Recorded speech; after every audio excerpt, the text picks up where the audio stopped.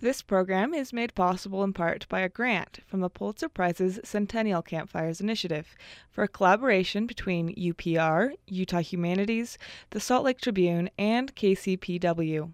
Campfires is a joint venture of the Pulitzer Prize's Board and the Federation of State Humanities Councils in celebration of the 2016 centennial of the prizes. The initiative seeks to illuminate the impact of journalism and the humanities on American life today, to imagine their future, and to inspire new generations to consider the values represented by the body of the Pulitzer Prize-winning work. The Campfires Initiative is also supported by the Andrew W. Mellon Foundation, the Ford Foundation, Carnegie Corporation of New York, the John S. and James L. Knight Foundation, the Pulitzer Prizes Board, and Columbia University. Welcome to Access Utah. I'm Tom Williams. From an early age, Margaret Fuller dazzled 19th century New England's intelligent elite. Her famous Conversations changed women's sense of how they would think and live. Her editorship of The Dial shaped American Romanticism. In her Pulitzer Prize-winning biography, Margaret Fuller, A New American Life, which is now out in paperback, Megan Marshall tells the story of how Fuller, tired of Boston, accepted Horace Greeley's offer to be the New York Tribune's front-page columnist, a move that unleashed a crusading concern for the urban poor and plight of prostitutes and a hunger for passionate experience. In Italy, as a foreign correspondent, Fuller took a secret lover, a handsome young officer of the Roman Civic Guard. She wrote dispatches on the brutal 1849 siege of Rome, gave birth to a son, and when all three died in a shipwreck off Fire Island shortly after Fuller's 40th birthday, the sense and passion of her life's work were eclipsed by tragedy and scandal until now. Margaret Fuller was a trailblazer. She was Henry David Thoreau's first editor, Ralph Waldo Emerson's close friend, first female war correspondent, and a tragic heroine. Megan Marshall is the author of The Peabody Sisters, previously, which won the Francis Parkman Prize, Mark Linton History Prize, and Massachusetts Book Award in nonfiction, was a finalist for the Pulitzer Prize in biography and memoir. Her essays and reviews have appeared in The New Yorker, New York Times Book Review, Atlantic, and Slate. She's a recipient of Guggenheim and NEH fellowships and teaches narrative nonfiction and art of archival research in the MFA program at Emerson College. Megan Marshall, a pleasure to welcome you to Access Utah. Thanks for taking the time. Yeah, thank you, Tom, for having me. Fascinating Life, Margaret Fuller. A New American Life is the subtitle. Why that subtitle? Well, Margaret Fuller was born in 1810, sort of into this generation that was trying to define what America was going to be, what American letters would be. She was very interested in could there be an American literature that was new, but she also was kind of trying to blaze a new life for women. How could women, what should women do was the question she asked in her conversation. So practically everything she did that we now remember her for was a first. She was the first woman allowed to study and research and write in the Harvard Library, where she went among all these male students. She was the first woman foreign correspondent from America, as we've said. She did so much that was so new, and ironically, it took her back to the old world in order to do that. It was I found that quite fascinating. So in a way, that was part of her new life, journeying back to Europe in a way that we see, American writers doing in the years after that. Nathaniel Hawthorne, Henry James, Hemingway. This was a new path for Americans too, to in fact return to the old world and to find a freedom there. I want to pick up, there's so much in her life, of course. I want to bring it forward to begin with to today. You write recently in The New Yorker that 4 years from now, in 2020, we'll celebrate the 100th anniversary of the passage of the 19th Amendment. And you write further, a backward glance might have saved us the steep disappointment of Hillary Clinton's 2016 loss. African-American men won the vote in 1870. We had our first male black president in 138 years later. By that logic, we'll have to wait till 2060 for a woman to shatter the highest and hardest glass ceilings, Hillary Clinton has said. You go on to say that Clinton is best seen not as heir of America's turn-of-century 20th century suffragists, but back to Margaret Fuller.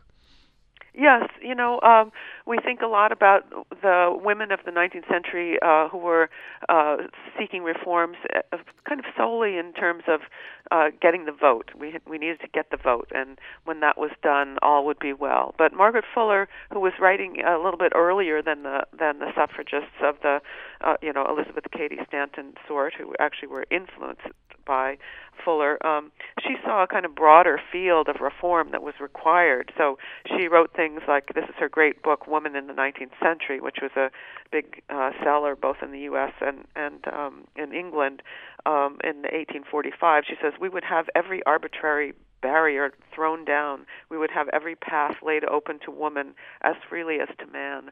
So I think she saw the way that women would never be fully accepted until they were accepted in every workplace. In her time, she said, let them be sea captains, if you will. I think she would now have said, let them be presidents. And, of course, we are going to have to wait a bit longer for that, and we don't want just any woman to be president. We want a woman who cares about women's issues.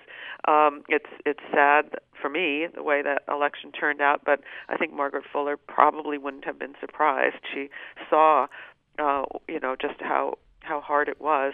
The other thing, though, that I think is very relevant to our time is Margaret Fuller's insights about gender. She didn't use that term at the time, but she saw that each of us are kind of fluid beings. She said male and female represent what we think of as two sides of the great radical dualism, but in fact they're perpetually passing into one another.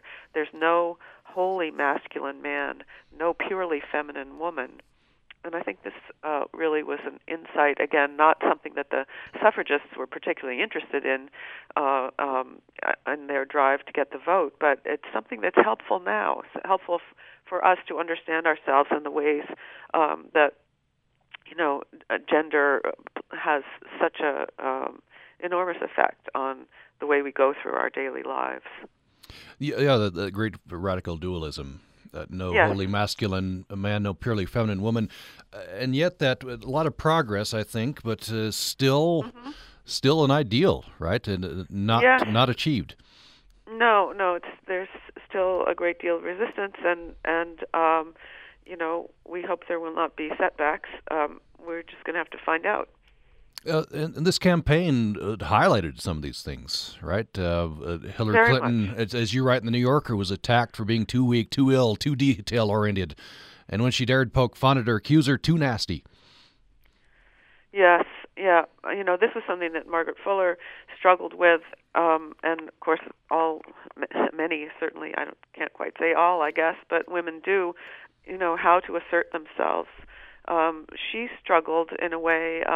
She had been quite an intellectual prodigy, homeschooled by her father, who was determined on educating her as if she were a boy, and she was a brilliant scholar. She was studying Latin at age 7 and reading the Aeneid at age 9 and writing wonderful essays, some of which are still preserved that I've been able to read. Anyway, so she was raised to think that she had, in her father's view, the mind of a boy.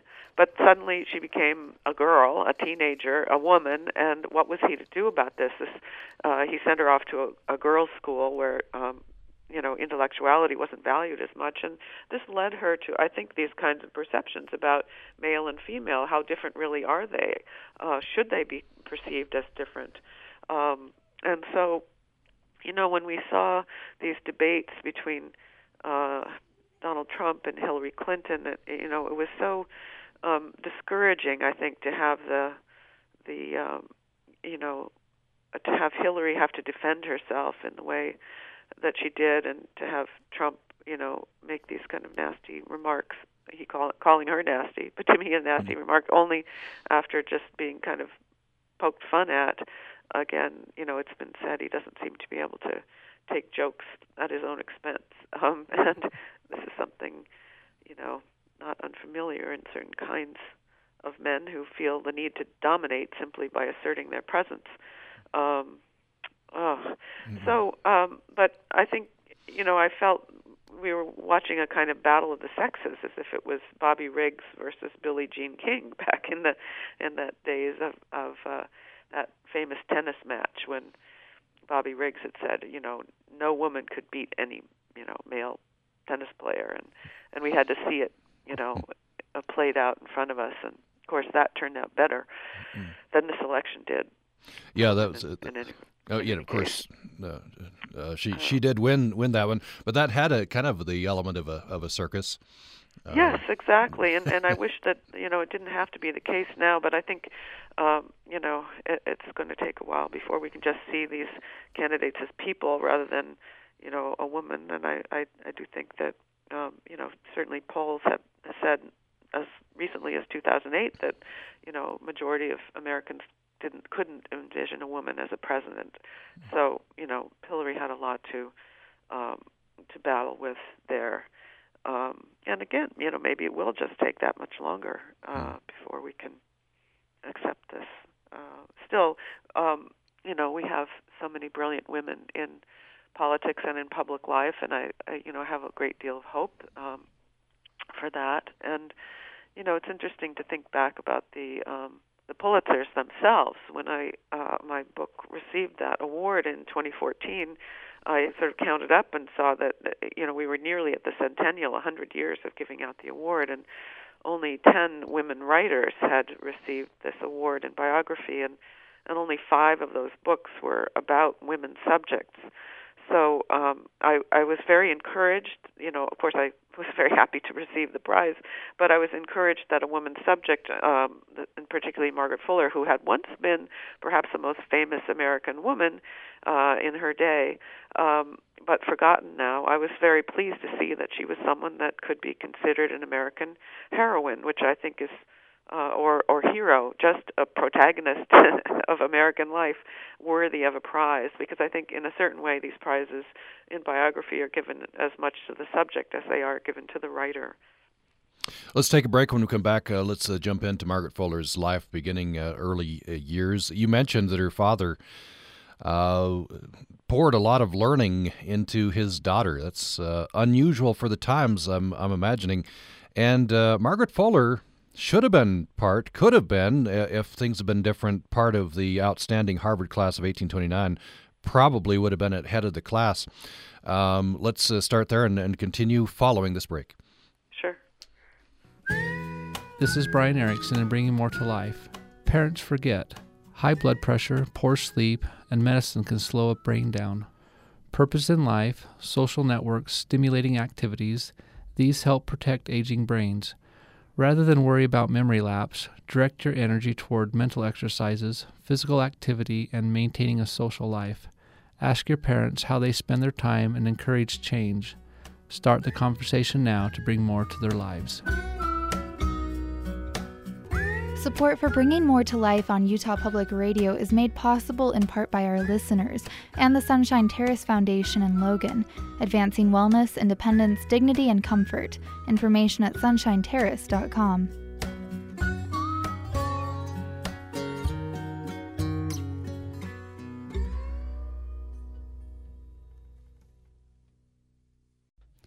Becoming a sustaining member of Utah Public Radio is easy, and it makes a big difference. It really only takes a few minutes, but the impact of your support is what helps bring local and national news into your homes and cars. As listeners and members of UPR, your role is a vital part of our operation. You make it happen. Help us grow this holiday season by joining UPR today for Giving Tuesday and making your donation a sustaining one at upr.org. This program is made possible in part by a grant from the Pulitzer Prize's Centennial Campfires Initiative for collaboration between UPR, Utah Humanities, the Salt Lake Tribune, and KCPW. Thanks for listening to Access Utah. We are recounting the fascinating life of Margaret Fuller. Margaret Fuller was a trailblazer. She was Thoreau's first editor, Emerson's close friend, She was the first female war correspondent and a tragic heroine. Megan Marshall is author of a Pulitzer Prize-winning biography called Margaret Fuller, A New American Life. And Megan Marshall joins us for the program today. Let's pick up a thread with early life. So Margaret Fuller grew up near Cambridge. Her father was a lawyer, a U.S. congressman, been a serious scholar at Harvard, and he decided to fill her with learning. She was into Latin and Greek at an early age. Yes, yeah. She was the first child of what would be ultimately 6, and then she had a little sister born after her who died as an infant, and then there were brothers came along. But for quite a while, she was really the only child that her father could focus on, or had a chance to focus on in his educational theories. And she just was an apt learner, an avid learner, a kind of intellectual prodigy everyone recognized early on. And that gave her a really kind of strong sense of power, I think, that she could kind of hold her own in a way, even with her father. She was always trying to measure up to his standards, and she did that repeatedly. And then, she took a kind of, she took these mythological heroes and heroines and the great epic heroes as models. And by age 15, even though, as I said before, she was kind of in a struggle with her father about what was proper now for a young lady to do, she still retained this ambition in a very impressive way. She wrote to one of her school teachers, "I am determined on distinction." And, that was at age 15, and really quite unusual, not just for a girl, but for anyone at that time. Ambition was kind of frowned upon. You shouldn't make it public if you had ambition. But she wasn't going to hide that, and just had this very strong conviction that she could make a difference in the world. Her Oliver Wendell, she knew everybody, as you write in the book. She, Thoreau, Emerson, the list goes on. When she gets to Europe, George Sand. I want to talk about George Sand as we go along. But Oliver Wendell Holmes lived nearby. He was of a similar age, and apparently when he found her to be intellectually superior, I think that's what he decided, he found that to be a crushing discovery. Yes, yeah, he thought of himself as the most brilliant little boy in the school. She'd finally been allowed at age 10, I think it was, to go to this school in the neighborhood, which was a rare school that had both girls and boys in it, although they sat at opposite sides of the room. But he said, who is this Margaret Fuller? She thinks she's so great. And he managed to get hold of one of the essays that she'd written, and it had some words in it he didn't even recognize. And he thought, curses. I've been foiled by this girl. And so, as many sort of threatened males would do, even at age, he began to think of her as sort of, she had a curvature of the spine. Maybe she was an awkward person. Maybe she squinted her eyes because she was nearsighted. All these kinds of denigrating comments about her appearance began to surface, along with this sense that she was superior in intelligence. And remarkably, because her father, who was a lawyer, had trained her to kind of dispute with him, she was always quite well known for her conversation, for her argument, that she could really stand up to anyone, and she enjoyed it sort of like a verbal sword play, she described it. And this was completely unexpected in girls, let alone women. But she never gave it up. She certainly had a fire to her. She wrote that in her teenage years, she made up her mind to be bright and ugly. She was trying to come to terms with, later on she grew out of her teen, some of the teen problems. Tell me a little bit about her personality. Yeah, well, she was in a certain way a loner, but she also, because she spent so much time reading and on her own, and if the other girls or even boys found her dominating, she would say, "Well, I don't mind that. I'll keep my own company." But as she got older, she was able to kind of hold sway, even impressing the older girls and competing with them. There was a very sad moment when she had a dancing party, invited friends, and only 9 out of the 50 or so she invited came. But but she soldiered on and tried to decide that that sort of thing didn't matter. The quotation you read, symbolized that. It wasn't that she was aiming to be ugly, but she was going to just not let it bother her if people found fault with her appearance. She was a little bit overweight. She was, hadn't gotten to be as tall as she thought she would be. She had acne for a while. All these things that so many of us experience, and it's very touching to read about someone of the 19th century struggling through this too. And that's one of the great things that I found in writing about her. She's, all of her letters and her journal entries just feel so contemporary. I could have been reading about someone growing up, 10 years ago instead of 150 years ago. Yeah, she does feel ahead of her time. She writes that she has to learn to, quote, be my own priest, pupil, parent, child, husband, and wife. Yes. And you write, or you put her early in the book, a quotation from her, this is Margaret Fuller, where I make an impression it must be by being most myself. Yes. I love that. It's really a line we could put on our T-shirts, I think. And that, I think, was also unusual for a woman at that time who, as she wrote in Woman in the 19th Century, so many women felt they needed to shape themselves in order to be attractive to men. She was very sad that at the time, and it's certainly been true until very recently, that marriage was the one decision that women made that would kind of define who they were. And then, of course, what if the husband dies? What if tragedy should strike? And what if you never do marry? Does that mean women are worthless? So I think that she very much was someone who was an observer, even as she could, make use of those observations, deliver them to people by way of her conversation initially, and then ultimately by her writing. You mentioned a T-shirt. It makes me think. I was very interested to read your review of Laurel Thatcher Ulrich's book based on her, saying that went viral. Well-behaved women seldom make history. And it was very interesting to see that through your eyes, being biographer of Margaret Fuller. Yeah. How was she seen at the time, Margaret Fuller? Yeah, well, it's interesting. She tried to tread a very fine line, which I think ultimately is why she felt she had to leave New England. She wanted to be seen as a, as a kind of,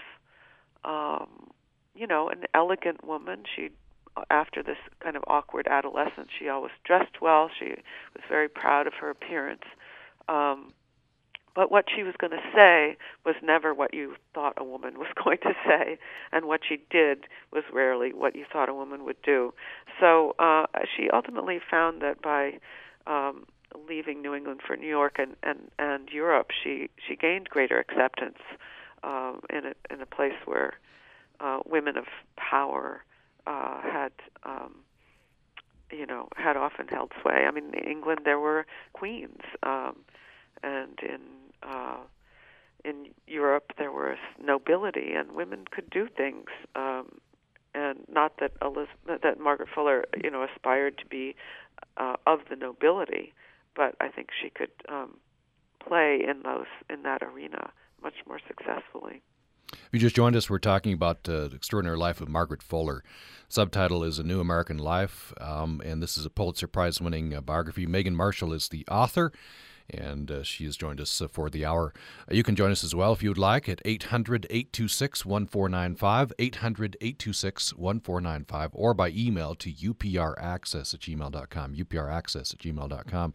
As I mentioned before the break, Fuller, if women had been allowed in Harvard, should have been part of the Harvard class of 1829, famous class. Many famous people came out of that class. Of course, not allowed to go. I wonder, that's a transition to this question. Tell me about the conversations. It seems like Margaret Fuller wanted to, she recognized the need of women for higher education. Yeah, no, I don't mean to dismiss the impact of her years in New England. the conversations were a big part of that. She had, well, she grew up in a fairly prosperous household with the father, the politician and lawyer, but he died when she was 25. So this threw her on her own devices, and for a while she taught in schools and began to find that what she most enjoyed was dealing with these sort of the oldest girls in the class who were beginning to look to the future, and she wanted to inspire in them the kind of confidence and self-possession and ability to converse and dispute that she had learned through this very kind of rare education from her lawyer father. So she kind of brilliantly realized that she could make more money by holding what were in effect, college-level courses for older teenagers and women, even some of them, the wife of the mayor of Boston would come to these conversations, and she charged in the end, nearly the rate that Ralph Waldo Emerson, her great friend, was getting from his lecture series. So, and these were held once a week through what we think of as the academic year, and they began discussing Greek and Roman mythology, but ultimately came down to these questions: what is a woman to do? This was after discussing beauty and service and all kinds of interesting subjects. But luckily there are some records of these conversations left, so we can almost overhear them talking. And Margaret Fuller, her aim really was to get other people talking, other women talking who had been too shy to do so, and it's quite moving to hear initially kind of their tentativeness and Fuller's desire to get them to think analytically was something that she said. Sometimes she said, well, we're not thinking too clearly about this. I want you to go home and write papers and then come back and discuss this some more, which led to some really great pieces on the nature of woman, some of which she published in the Dial, which she was editing, the Transcendentalist journal. She was the first editor there, and again, a remarkable kind of first that she should be chosen by Emerson and others to lead the mouthpiece of their reform movement. What you talked a bit about this. I wonder if you could expand on that. What did she see as the role of women? She found it in the culture at the time too constricting. How did she want to expand that? Yeah, well, she made kind of an argument, you might call it a holistic argument, that all people should be able to realize their fundamental talents and capabilities. She argued for a fullness of being, and it wasn't just women that she was concerned about. She, one of these conversations, the women began puzzling over, what if a young man wanted to be a poet and his parents thought that was not, manly enough. He should be out there in the business world. So, of course, they all decided that this man should be able to be a poet. So it kind of went through it went for everyone, this radical reform that she was proposing, that we should all be allowed to do, as she wrote, we would have every arbitrary barrier thrown down. That went for women as well as for men. But I think that she particularly saw that women were constrained by too early marriage, often by marriage itself. She was a great critique of marriage in the ways that it often prevented women from realizing their potential. In fact, one of the most quoted in sort of pro and con passages of women in the 19th century involved her kind of laying out 4 different kind of ideal marriages, increasingly more ideal as they went along, companionate marriages, a couple that would work together towards a single aim of reform. But in all of those marriages, the woman was an equal partner, and that was something that she saw missing in all too many of the marriages that her friends had made. You mentioned is pretty extraordinary that Emerson and others chose a woman to edit the Dial, which is the journal of the Transcendentalists. Tell me a bit about her relationship with Ralph Waldo Emerson. It was pretty complicated. relationship? Yes, very much. You kind of have to imagine Emerson, and maybe it's not so hard to do that from this vantage point because we still know and revere him today. But he was kind of a rock star of the day, and gave these lectures. People would turn out in huge numbers to hear him, and Margaret Fuller, being determined on distinction, was determined to become his friend and managed to do that. He was 7 years older than she was. He was a married man and beginning to have children around the time that they met. So she didn't really. Some people have speculated that she was in love with him, perhaps he with her, but I think it was very much a meeting of the minds. When she died, he's too young at age 40. He said, "I have lost my audience," which some people think is kind of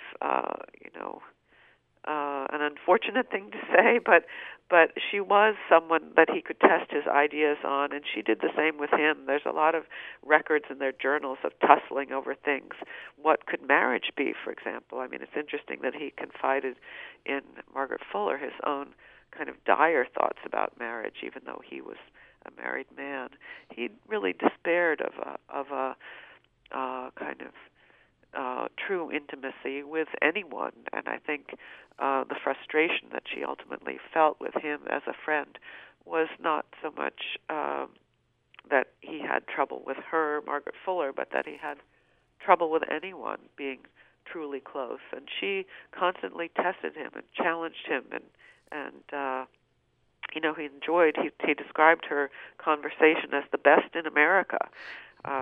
She was really the one who sparked his thoughts, and many of his essays were that he wrote during the time they were friends, particularly one on friendship, I think were inspired by their conversations. So, he said there were scenes in the household when he would prefer to go walking with Margaret Fuller rather than his wife, and the wife, Lydian, burst into tears at the dinner table. But again, everyone wanted a piece of Ralph Waldo Emerson, and he was a kind of isolated star in the firmament. He could confer his attention on you, but he wasn't really going to be anybody's close friend, and this led to some scrambling and discontent, and I think, again, it's part of why Margaret Fuller ultimately felt she needed to leave New England in order to really be herself and fulfill her promise. Yeah, some of the personal touches. It's kind of fun to get behind the icon. I was reminded Emerson would be a little bossy with Thoreau, for example. Oh, of course. Well, again, he was the mentor, and Right. Thoreau was even younger still than Margaret Fuller, who initially accepted some of his poems for publication in the Dial, but felt his prose was not quite ready yet. She recognized in him a kind of rough genius, and knew he would one day do well. But people were looking for the new young writer, the new brilliant mind, the new person who could see into this, a universe that after the political revolution had died down and America was beginning to try to establish itself as a cultural entity. These people in New England were very much trying to put themselves forward as the first intellectual movement and trying to define that in certain ways. It was hard to get hold of, but which is why I think people have so much trouble defining transcendentalism, the name that we've given to that movement. But it had many features, and Thoreau's nature writing and his political activism ultimately was very much part of it. I was just going to ask you to define transcendentalism. You've said that's a hard thing because I think this was the world that these intellectuals lived in. So one thing that bound them together, and we hear that term, but I think it's a little amorphous. Maybe just in brief to define that for us. Certainly it is. I mean, I think that there's a kind of spiritual or philosophical sense to it, in which the spirit or the oneness of all is immanent in nature. Is a kind of pantheism to it. But there was also a very much a sense of reforming and reviving and transcending what is expected in our daily lives. So just as there were people like Thoreau and Emerson who were wandering in the woods and communing with nature, there were others who were trying to establish new modes of living in utopian communities like Brook Farm, where they might live in a righteous way. They might live where male and female were given the same occupations. This was it's kind of forgotten in a way that Brook Farm, which lasted for about 4 years in West Roxbury, just outside Boston, the men and women were going to run this farm, each of them choosing the job that they would do in communal labor that would then allow them to study and learn and write in their off hours.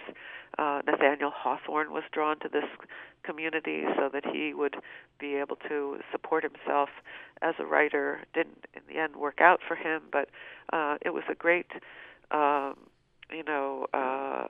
of transcendentalism. Bronson Alcott, for example, started his Fruitlands community as part of this, and new churches were founded where there was a much greater freedom of religious belief.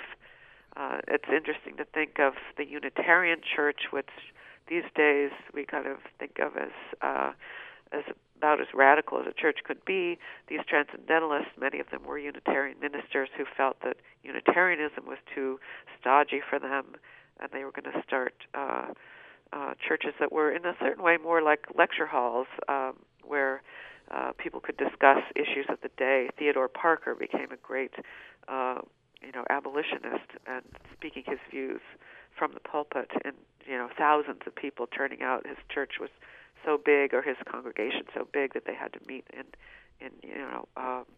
music halls.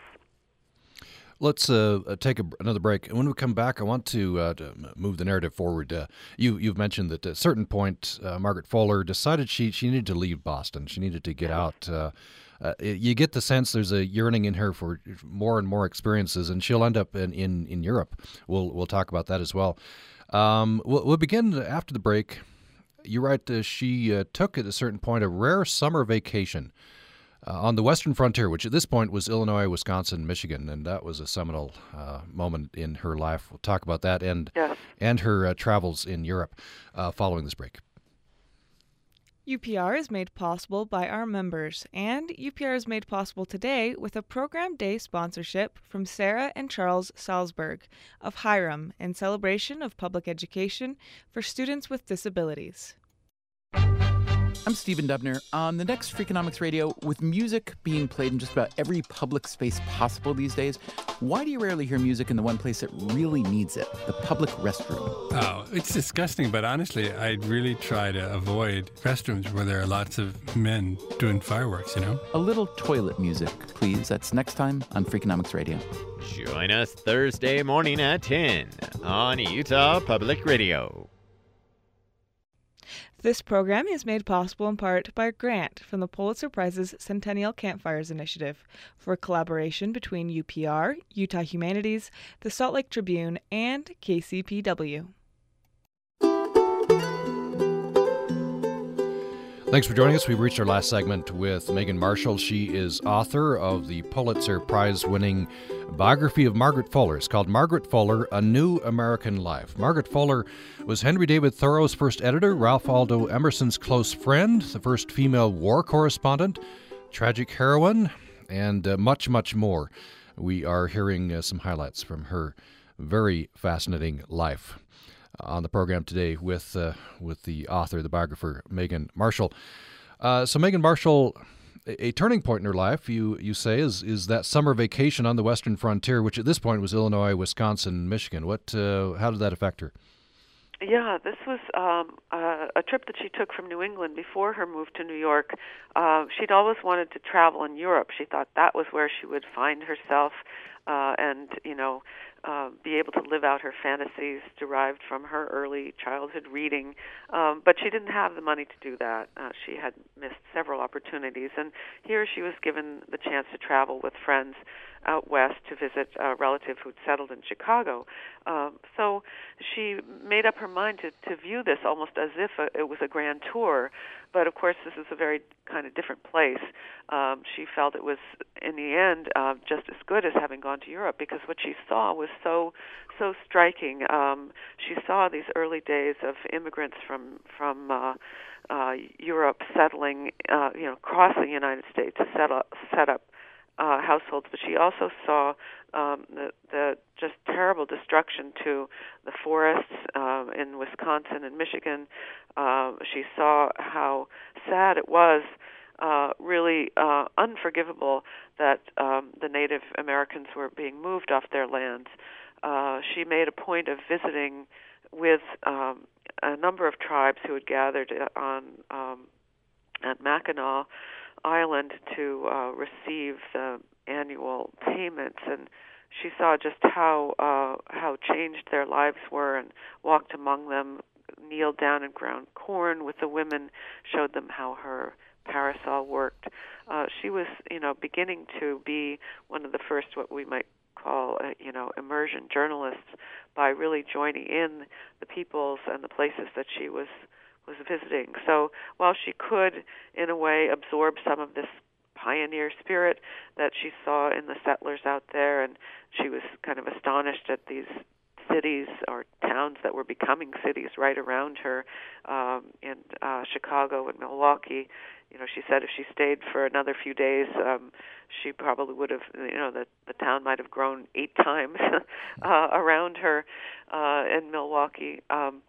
But she also saw the tragedy of this settlement. And, we think of Thoreau as the great nature writer and also a great enthusiast for and preservationist of Native American ways in his writing. But Margaret Fuller really started in on this before he did, in the book that she wrote based on this experience in the West called Summer on the Lakes, focusing on, of course, the Great Lakes that were, central to the establishment of this area of the West.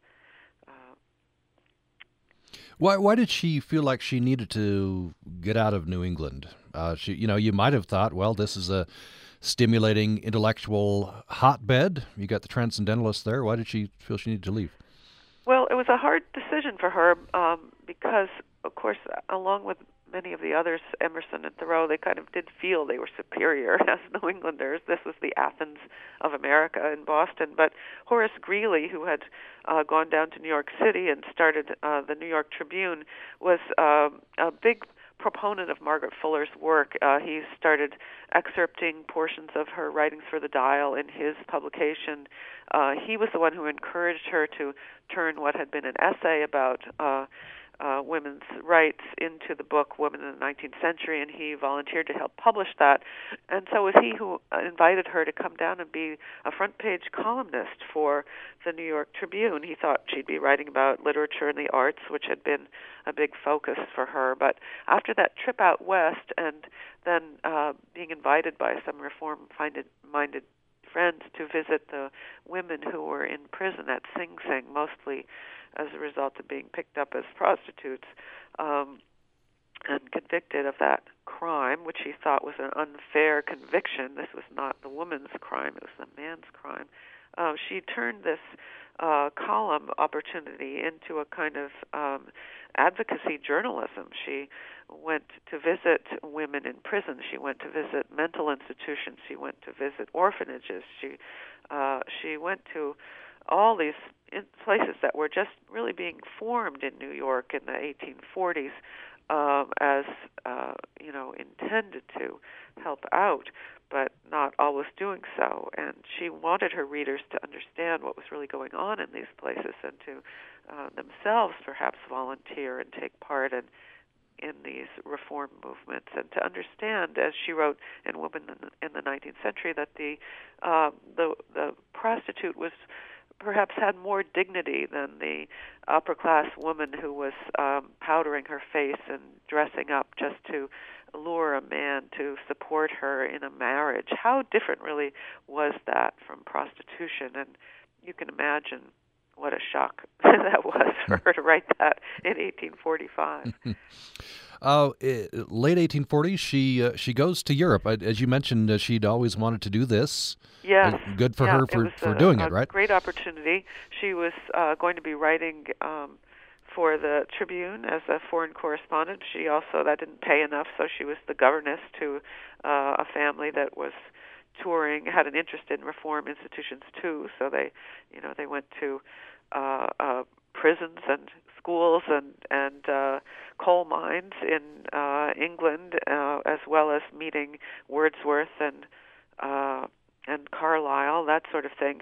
Her book, Woman in the 19th Century, was so well known in England that people wanted to meet Margaret Fuller now. So it was really kind of a better trip than she would have made earlier in her life. And it turned out, they arrived there in 1846, and then 1847 she stayed. That's when she reached Rome, where she had, as you mentioned earlier, fell in love with a young soldier in the Civic Guard who she met just by chance in the Vatican at a Easter service. And she decided to stay on by herself. Later she wrote, "I have lived in a much more full and true way about her time in Europe, and particularly in Rome."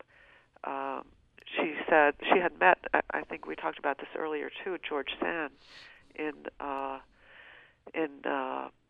France, and there was a woman who, sometimes dressed as a man, a woman who was supporting herself entirely on her writing, who was very unconventional, but who took Margaret Fuller into her home as an equal. I think this kind of experience began to open her up to different ways of living, to ultimately having a full romantic and sexual experience with Giovanni Assoli, with whom she fell in love in Rome. This really was, as she said, a full and true way to be living her writing, and she became a mother as well. Mm-hmm. This is, and in the end, it was seen as scandalous, at least back in America, right? Before we get there, I want to get to her death and a romantic quote unquote death, a shipwreck. You couldn't have made this up, right? When I learned that she knew George Sand, and I imagine that she admired her, and they got to know each other, became friends. It had to be in a certain way. Yes, yeah. She was finally really meeting women who were like her. She hadn't found that so much in the United States. And she was meeting men who were not threatened by her.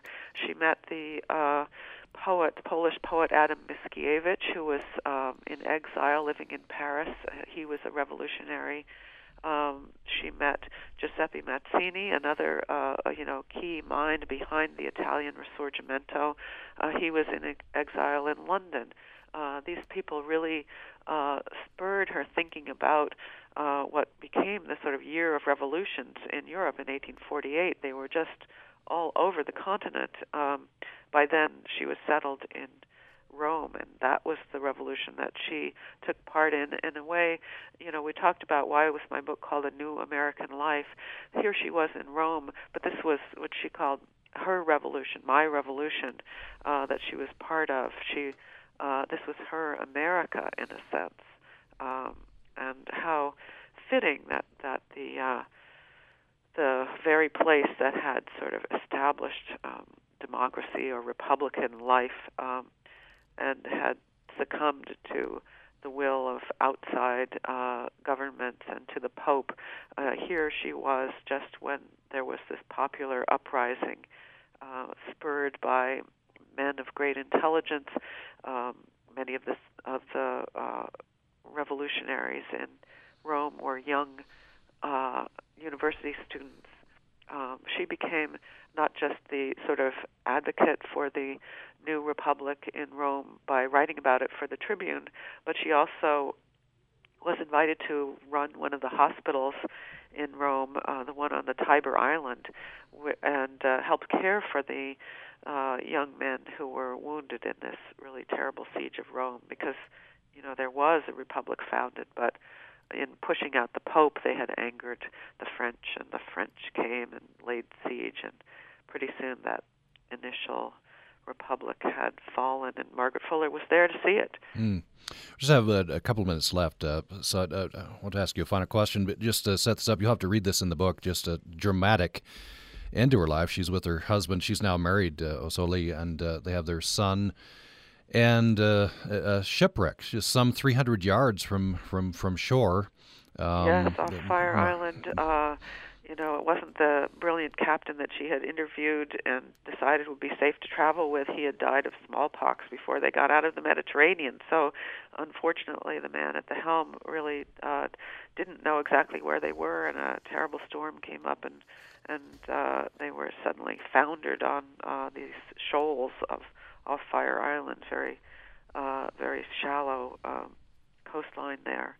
And they had thought perhaps they could make it to shore, or that they would be rescued. They could see people gathering on shore, and thought they would soon be, have people in lifeboats taking them to shore. But it turned out, very sadly, that the people gathering on shore were these scavengers who were simply waiting for things to drift to shore, and had no intention of going out there in that storm to rescue anyone. So some people did survive the wreck, but not Margaret Fuller, her husband and son. And terrible tragedy. And this really did affect her friends. Emerson sends Thoreau out to try to recover. And there was a manuscript that's lost to history, right? Yes, she had been writing her history of the Roman Republic and its rise and fall, and that was lost. There was a journal that survived, and that was really what sparked my interest in this story. Imagine the writer didn't survive, but this journal did, sort of waterlogged and full of her hopes for the rise of the Roman Republic, and we know now that was also her hopes for her family to be, true, free Italians. Just 30 seconds left. What do you think? She was 40 when she died. So much potential. What do you think? It's pure speculation. What do you think would have become of her? Well, she was. It was hoped that she would lead the first national convention for women's rights that was going to be held in October after her arrival in 1850 back in the United States. I like to think that maybe she would have taken hold of that women's movement and made it a broader one, so that perhaps we wouldn't be struggling with some of the issues that still plague us today, that great radical dualism that we would like to see erased, so that we could all live and experience our true fullness of being. The biography is called Margaret Fuller, A New American Life. It's a winner of the Pulitzer Prize in 2014 for a biography.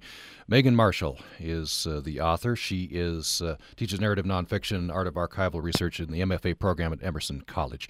Her website, meganmarshallauthor.com. Thanks so much for joining us. Thank you. Great. And thanks for listening.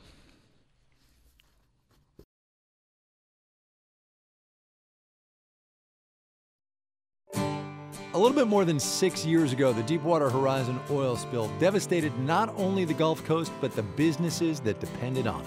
So everything that we had to offer people was taken away, and so we were essentially put out of business. I'm Kai Risdal. BP's make good money doesn't go all that far. We'll have that story, the rest of the day's business news, and the numbers from Wall Street as well, next time on Marketplace. Join us tonight at 6:30 on Utah Public Radio. Utah Public Radio is a statewide service of Utah State University and the College of Humanities and Social Sciences. KUSR Logan, KUSK Vernal, KUSL Richfield, KUST Moab, KCEU Price, KUSU FM Logan, also heard at upr.org.